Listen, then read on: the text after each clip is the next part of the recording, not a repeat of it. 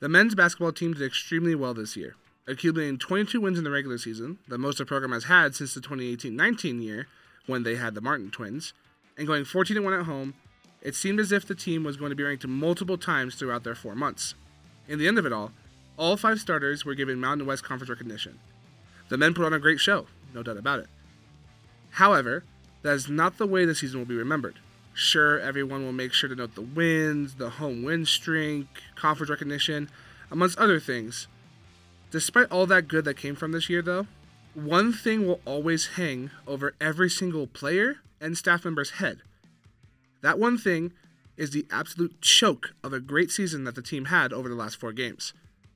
This is Derek Raridan reporting live from the Reynolds School of Journalism for the Nevada Sagebrush. And it sucks that we have to go through like this whole way of thinking, but everybody has been talking about, oh my god, this team did amazing, this team did great, look at what they did, yada yada, and that's fair. This men's team was outstanding compared to their predecessors before obviously the Martin twin season. But we have to mention those last 4 games, because going into the Wyoming game, going to the UNLV game, that sort of like 4-game span, we were the 7th seed, or at least projected to be. Very early still, obviously, knowing the history of what we have now. But those 4 games were detrimental to their season, and here's why. The Wyoming game. Wyoming, no disrespect to their programs, but losing to them is just outright not acceptable. As a program that was on top of the division, potentially being a 2nd seed in the Mountain West tournament, it's not fitting per se for the men to lose to Wyoming in any fashion. Sure, they lost by 9. Yes, it was one of their maybe rugged games, but at the exact same time, you're losing to the bottom of the barrel of the Mountain West, which, by the way, if you're on the bottom barrel of the Mountain West, you're the scraps of the overall barrel of NCAA. Again, no disrespect to Wyoming, just that's the reality of it. So that's them. Very tough loss, but, there was a little bit of okay, a little upset, it's whatever, it'll be fine. Then we get to UNLV, and when they walk into your home, right, and they just come in and smack you in overtime like that, that's crazy to me. Don't get me wrong.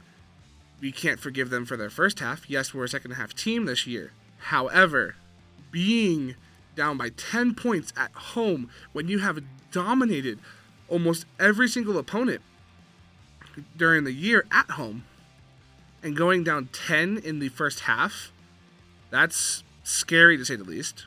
However, they were able to bounce back, but then threw a lead that just, it was an 8-point lead with 3 minutes left in the second half. And you allow UNLV to go to overtime. That's unacceptable. And then let one dude, Jackie Johnson Jr., who was amazing in the second half, or in overtime, putting up 7 points and 2 assists. And I think UNLV had 11 points overall during overtime. So, basically contributing almost, if not all points in overtime during that game. You lose to that one dude because you just can't lock him down. Again, very unacceptable. However, still out of 4 seed in the Mountain West tournament, and still, I believe, at the time of the San Jose State game, they were projected to be an 11 seed. So then, you get into the San Jose game. And it's horrible to hear that you lead in a 45-minute game, because it did go to overtime as well. It's horrible to hear, it's horrible to see that they only led the game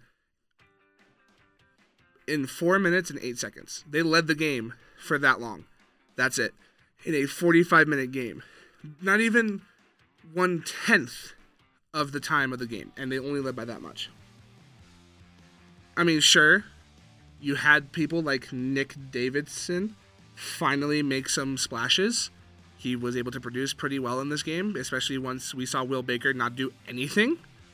However, all of that was tainted by a Jared Lucas flagrant foul. No disrespect to Jared Lucas, but damn, learn how to foul, my friend. So now we're thinking, oh, Nevada's not going to be in the tournament. It's in the NCAA tournament. It's not looking likely at all. May as well just throw our hats in the ring. Right? Like, just like call us out. Take our hat away. But then we get the bid. We go to the first 4 against ASU. A program that has 2 players that transferred from Nevada the year prior.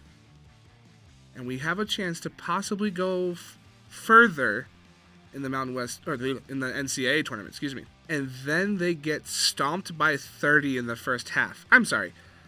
For a team that was proud to say they could play defense at a high level and play in the paint to a very similar one, the team did neither of that and allowed ASU to walk all over them in the first half. And yes, they had a very good second half. They were able to finally pick their feet up. But when you go down by 30 and you're only able to scrunch a little bit of a comeback for 10 points, still losing the game by like 20 points, it doesn't feel right. It feels like Nevada shouldn't have been there. And it capped off one of the worst 4-game skids that, personally, I have ever seen. Now, you can't just chalk this up to like the entirety of the team, because obviously there's a couple of, deciding factors amongst all of it. And each game's different. But I want to talk about 4 of the starters that we had for the majority, if not all of those games.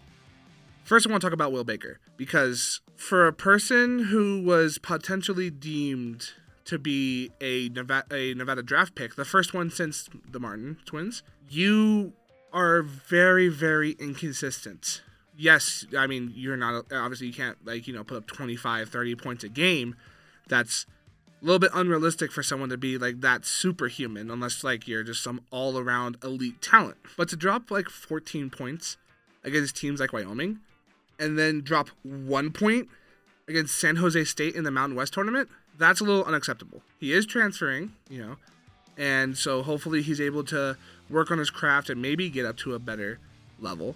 But it's just when he was here, Thrill Baker was not Thrill Baker on a very in a very inconsistent way. Going further, then there's Keenan Blackshear. Keenan, I don't understand why he was scared to shoot the ball in the postseason. I don't. There was multiple different times where he either had a very lightly contested shot or a free shot at the hoop, whether it be a three-pointer or it's a regular pull-up jumper, and just passed up any type of shot whatsoever in favor of just passing the ball. I think that, sure, you're able to have jitters, you're able to, have a little bit of nerves around you, but it when you're able to take shots in the regular season like he was passing up on, it just creates a bad sort of mantra, in my opinion, like a bad energy, and it's why are you thinking this? Then there's Trey Coleman. I know he's meant to be more of a defender. I understand his role, and he's amazing at it. He put up a lot of blocks and a lot of steals and create a lot of pressure for opposing teams throughout the entirety of the year. But in those last 2 games, I keep on referencing the last 2 games because it's where everything started to fall apart, really. When in the last 2 games, it doesn't seem like you're able to hold or dribble a ball sometimes, especially out the gate in the first half. It just doesn't seem right for such a dominant player who had such a big presence throughout the entirety of the regular season to just fall off so hard in the postseason. And then Jared Lucas, I mean, he did really well at the back end of the year. He had amazing. I remember seeing a stat that said that he averaged 22 and a half points in the last 2-3 games before the NCAA tournament. So he did good overall. He did it really good. Just the one flagrant foul that costed them the Mountain West bid. It was horrendous, absolutely god awful. So that's his one little nod. But it's not just them per se. I want to get into some other aspects too. And that's just overall on the season, the bench. I understand that sometimes you want to have, these godlike starters because it makes sense. You want to have a very strong start for any game whatsoever. But when when your bench just doesn't produce, that's an issue. In the Wyoming game, for example, there was 3 players who took 11 shots off the bench, right? Out of all of those shots, only one sank for 2 points. That's it. The bench had 2 points versus Wyoming. And sure, people like Nick Davidson started stepping up a bit, which good for him. Very glad to see him pop in. As well as, the bench starting to come alive a little bit towards the back end of like postseasons and stuff, like putting up like 19 points or 18 points in the game versus ASU. But when you're getting outscored in the bench as well, even though you're putting up what seems to be a great performance from your bench, it's horrid. There needs to be some more depth there, but we'll talk about that here in a second. And then to Coach Alford, I don't really know his play scheme all that well, per se. I don't know exactly all the twists and turns of everything. But when you're getting dominated and playing zone defense, playing I believe it's a 3-2 zone for the majority of the postseason, and you're getting cooked that hard versus a team that you beat twice in the regular season, and then one team that, sure, they had players that were high caliber and on your team previously, but you still probably could have contended a bit more. They were dominated in the first half in the paint, 24-4 in points. I don't understand why there was still such a big presence of zone when they're getting just demolished like that. It's annoying. You need to be a little bit more on the fly with your defense. Otherwise, you're just going to continue to have that bad rep. So all of this happens. We have 3 people transferring this year. We have Darian Williams. We have Trey Pettigrew. And Will Baker himself, as I mentioned previously. You're losing 3 main dudes off of your team. One of them was a standout freshman. I believe Darian Williams was a Mountain West Freshman of the Year, if I remember correctly. Will Baker was a second-team All-Mountain West. And Trey Pettigrew, who, even though he was coming off the bench a lot of the times, still provided some key defense.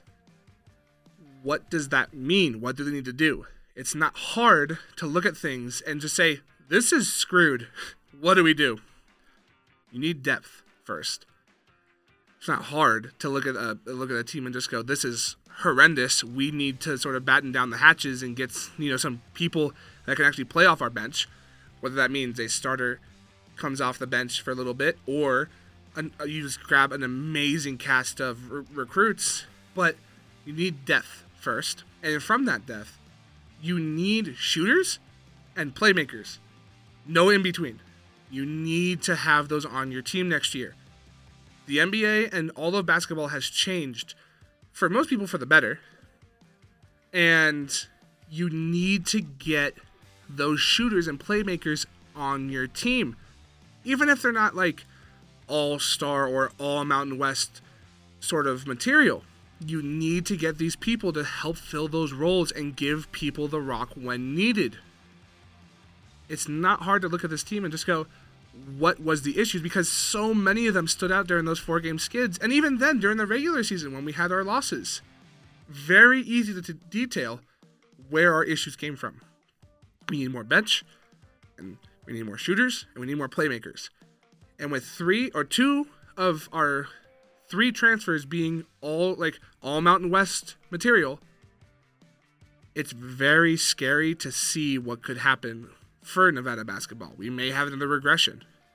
But if done correctly, maybe if someone listens to me or any other critique, people on the men's basketball team will actually take our criticism and hopefully push forth not in a new era, but continue the year that we had in the next year. That's the only way that we'll actually have any progress. It's continuation of this. Hopefully one day. Anyway, this was Derek Raridan reporting live from the Nevada School of Journalism for the Nevada Sagebrush.